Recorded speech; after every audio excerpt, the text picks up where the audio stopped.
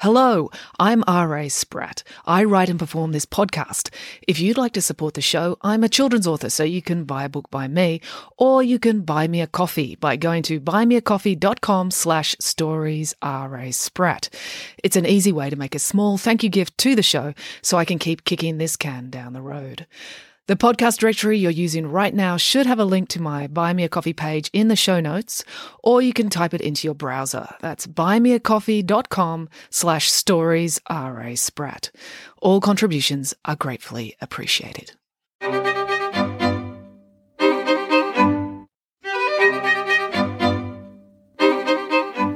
Hello and welcome to Bedtime Stories with R.A. Spratt. Today's story is Rapunzel Bacon Hair. Nanny Piggins was a great believer in literacy. It was important to be good at reading so you could be good at reading recipes so you could be good at making cake, because there was no more important skill than making cake, except perhaps eating cake. That was quite an art in its own right. Nanny Piggins believed so firmly in these principles, she read to the children every night. Sometimes she read fairy tales, sometimes adventure novels, sometimes recipe books, and sometimes, when they wanted a really shockingly good story, she read to them from her own journal. But on this particular occasion, Nanny Piggins could not read to the children at all. You see, during the course of the day, she'd suffered a terrible baking accident. She had made a chocolate cake so good that the second it came out of the oven, she could not resist, and lunged face first at it, trying to gobble it up as quickly as possible. Unfortunately, the oven had been set to 180 degrees centigrade, which meant that the cake was 180 degrees centigrade, which meant that the cake crumbs she got in her eyes were 180 degrees centigrade, which meant she had to spend the afternoon at the ophthalmic surgeon's having them cleaned and bandaged. The children were naturally alarmed to have their beloved Nanny blinded by her own cake, but Nanny Piggins was not worried at all. Consuming an entire chocolate cake does give the eater such a sugar rush that a devil-may-care attitude is sure to follow. The only problem was, now she couldn't read the children a bedtime story. The doctor had said Nanny Piggins would be all right if she rested her eyes for the night by lying down with cucumber slices over her eyelids. Nanny Piggins had asked if the cucumber slices could be covered in chocolate. The doctor had frowned and said no, that would defeat the purpose, at which point Nanny Piggins had hit him with her handbag and stormed out. It is not easy to storm anywhere when you are cake blinded. It does tend to ruin the drama of the moment when you walk straight into the wall, but eventually she found her way out. Now Nanny Piggins was at home, resting her eyes by bathing them in soothing honey, which was actually very pleasant. If it weren't for the fact that her brother, Boris, the 10-foot-tall ballet-dancing bear from Russia, couldn't resist licking them periodically. "I'm dreadfully sorry, children," said Nanny Piggins. "I'm afraid I can't see well enough to read you a bedtime story." "Aw," chorused the children. "I'm sure Boris could read you one," said Nanny Piggins. "Couldn't you, Boris?" Said Boris, still staring at his sister's honey-covered eyes. He loved his sister, but he loved the taste of honey even more. "I think Boris may be too distracted," said Samantha. Boris's tongue was hanging out and drool was dripping down onto his chest fur. "Why don't you tell us a story instead?" suggested Derek. Nanny Piggins did know an enormous number of shockingly good tales. The children loved hearing them. The problem was Nanny Piggins led such an action-packed lifestyle, it was rare for her to sit still long enough to tell them. "I suppose I could," said Nanny Piggins. "You'd better snuggle round, children. I can't see you if you need a hug, so you'd better work on a self-service principle. Now, let me see. Where should I begin?" "At the beginning," said Michael. "Very well," said Nanny Piggins.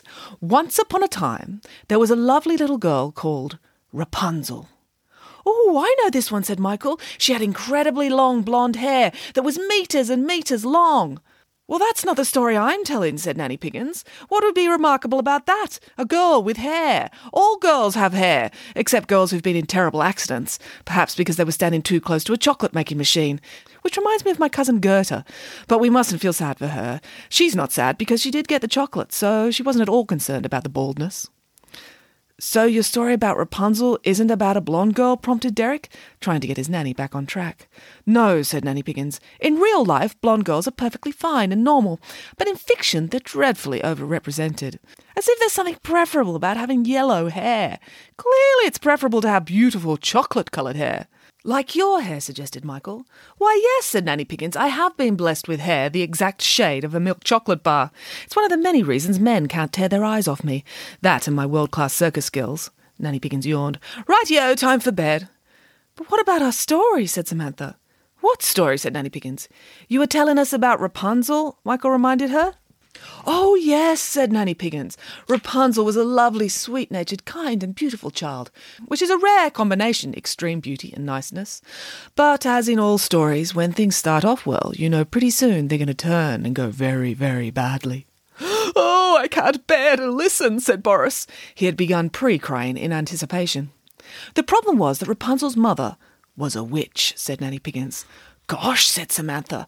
"That's rotten luck," said Michael. "Oh, no," said Nanny Piggins. "I won't have you judging the poor woman too harshly.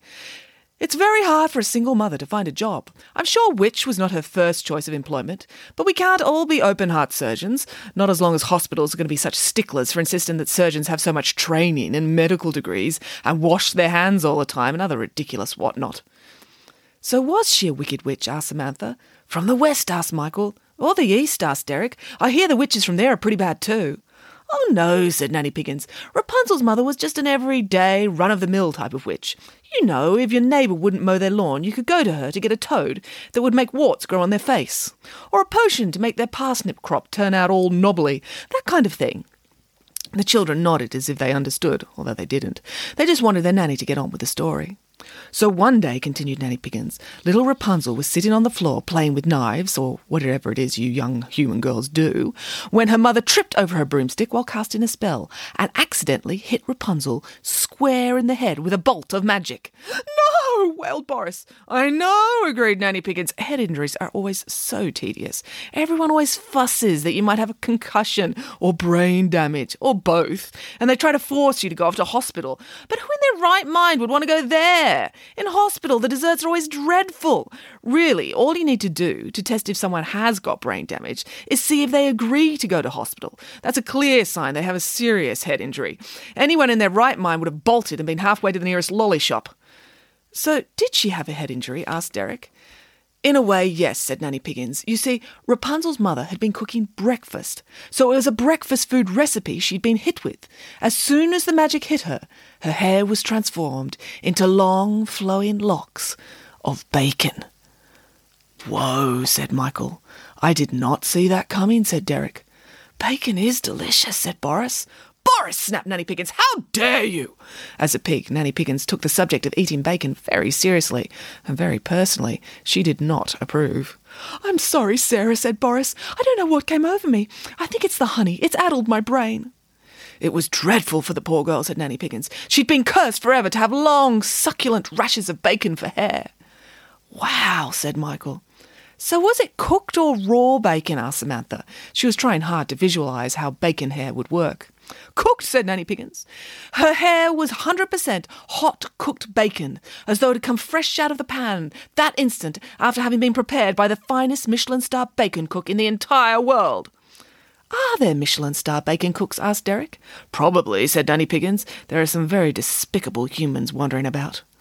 Now, you might think as curses go, having bacon for hair was not too bad, but let me assure you, it was miserable. "Why?" asked Michael. He personally would quite like to have hair made of breakfast food. He always got hungry in the morning.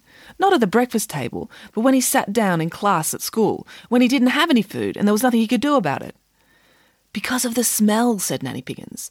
"To so many humans, the smell of freshly cooked bacon is irresistible. It makes their mouths water, their spirits soar, and their brains turn to mush." "So what happened?" asked Samantha. "Everywhere she went, Rapunzel was chased by people wanting to nibble her hair," said Nanny Piggins. "At school, at the shops, at the bus stop. Every time she turned around, it was to discover someone with a tuft or a lock or an entire pigtail stuffed in their mouth." "I can see how that would be unpleasant," said Derek. "As you can imagine," said Nanny Piggins, "Rapunzel's mother felt dreadful. The whole thing was her fault. If she'd been performing a chocolate cake spell that had hit her daughter in the head, that would be one thing, but cursing her poor sweet girl to a life of being chased about by greedy bacon lovers was terrible." "The poor woman," said Boris. Tears were starting to well in his eyes. They were mainly tears for the honey he wanted to lick off his sister's face, but he was partly listening to the story as well.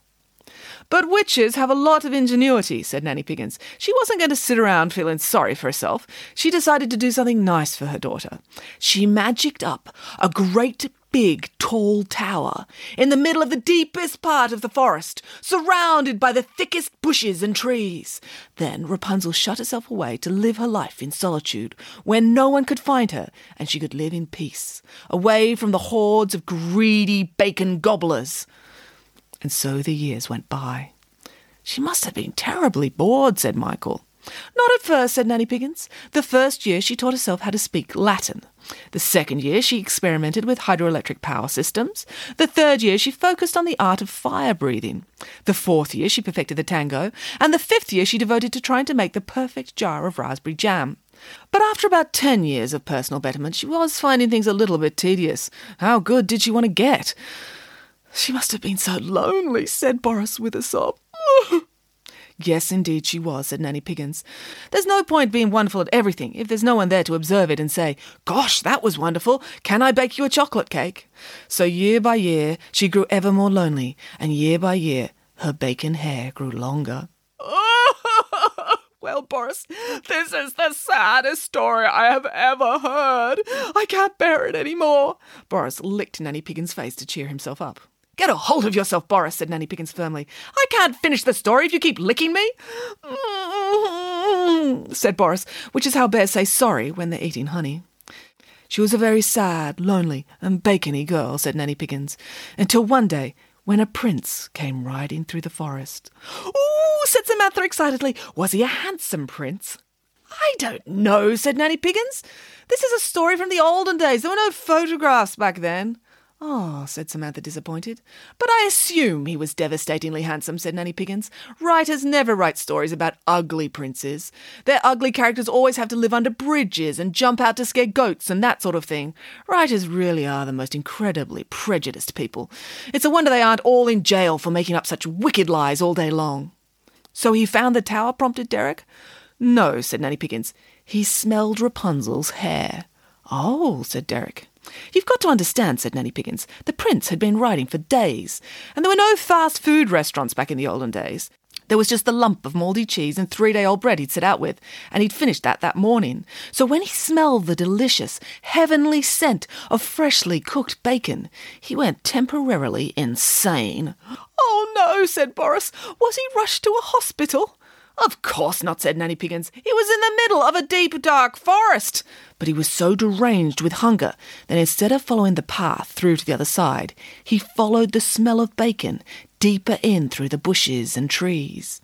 As the smell grew stronger and stronger, and eventually he came to a clearing, and in the middle of the clearing he saw a tower, and from that tower came the smell. He took a deep sniff, then a long snort. There was no mistaking the heavenly smell of bacon. The prince suddenly realised how ravenously hungry he was. The bacon smelled so good, it was all the prince could do not to drool on his royal robes. He was just that hungry. "Hello," called the prince. "Is there anybody up there?"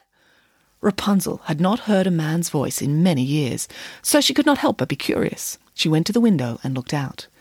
And as soon as she saw the prince below, she fell in love at first sight. Because he was very handsome, and people always look better from above. It's very slimming. "What's your name?" asked the prince. "Rapunzel," said Rapunzel. "Oh, Rapunzel, Rapunzel," said the prince. "Let down your bacon, please, because I'm really hungry." Rapunzel could not refuse him. She took her fried pink tresses and tossed them out the window. The bacon cascaded down the tower like a waterfall of meat. The prince was speechless. He'd never seen such a wondrous sight.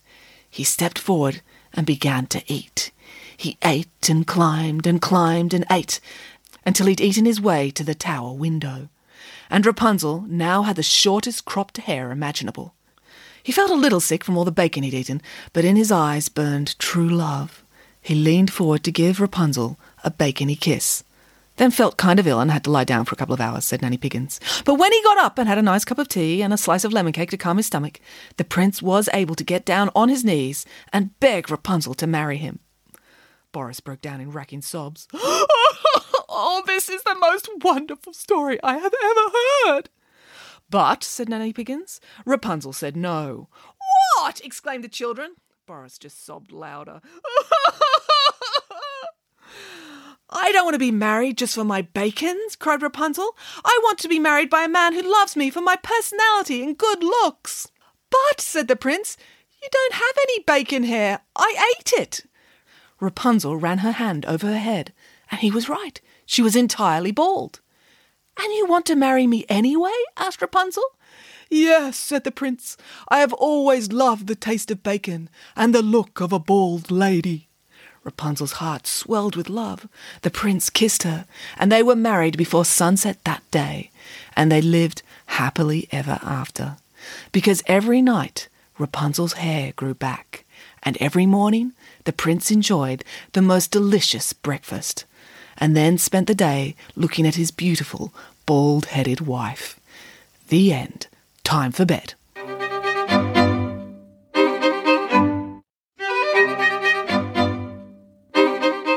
Thank you for listening. To support this podcast, just go to your local bookshop or favourite online bookseller and buy a book by me, R.A. Spratt. There's lots to choose from across the Nanny Piggins, Friday Barnes and Pesky Kids series. Until next time, goodbye.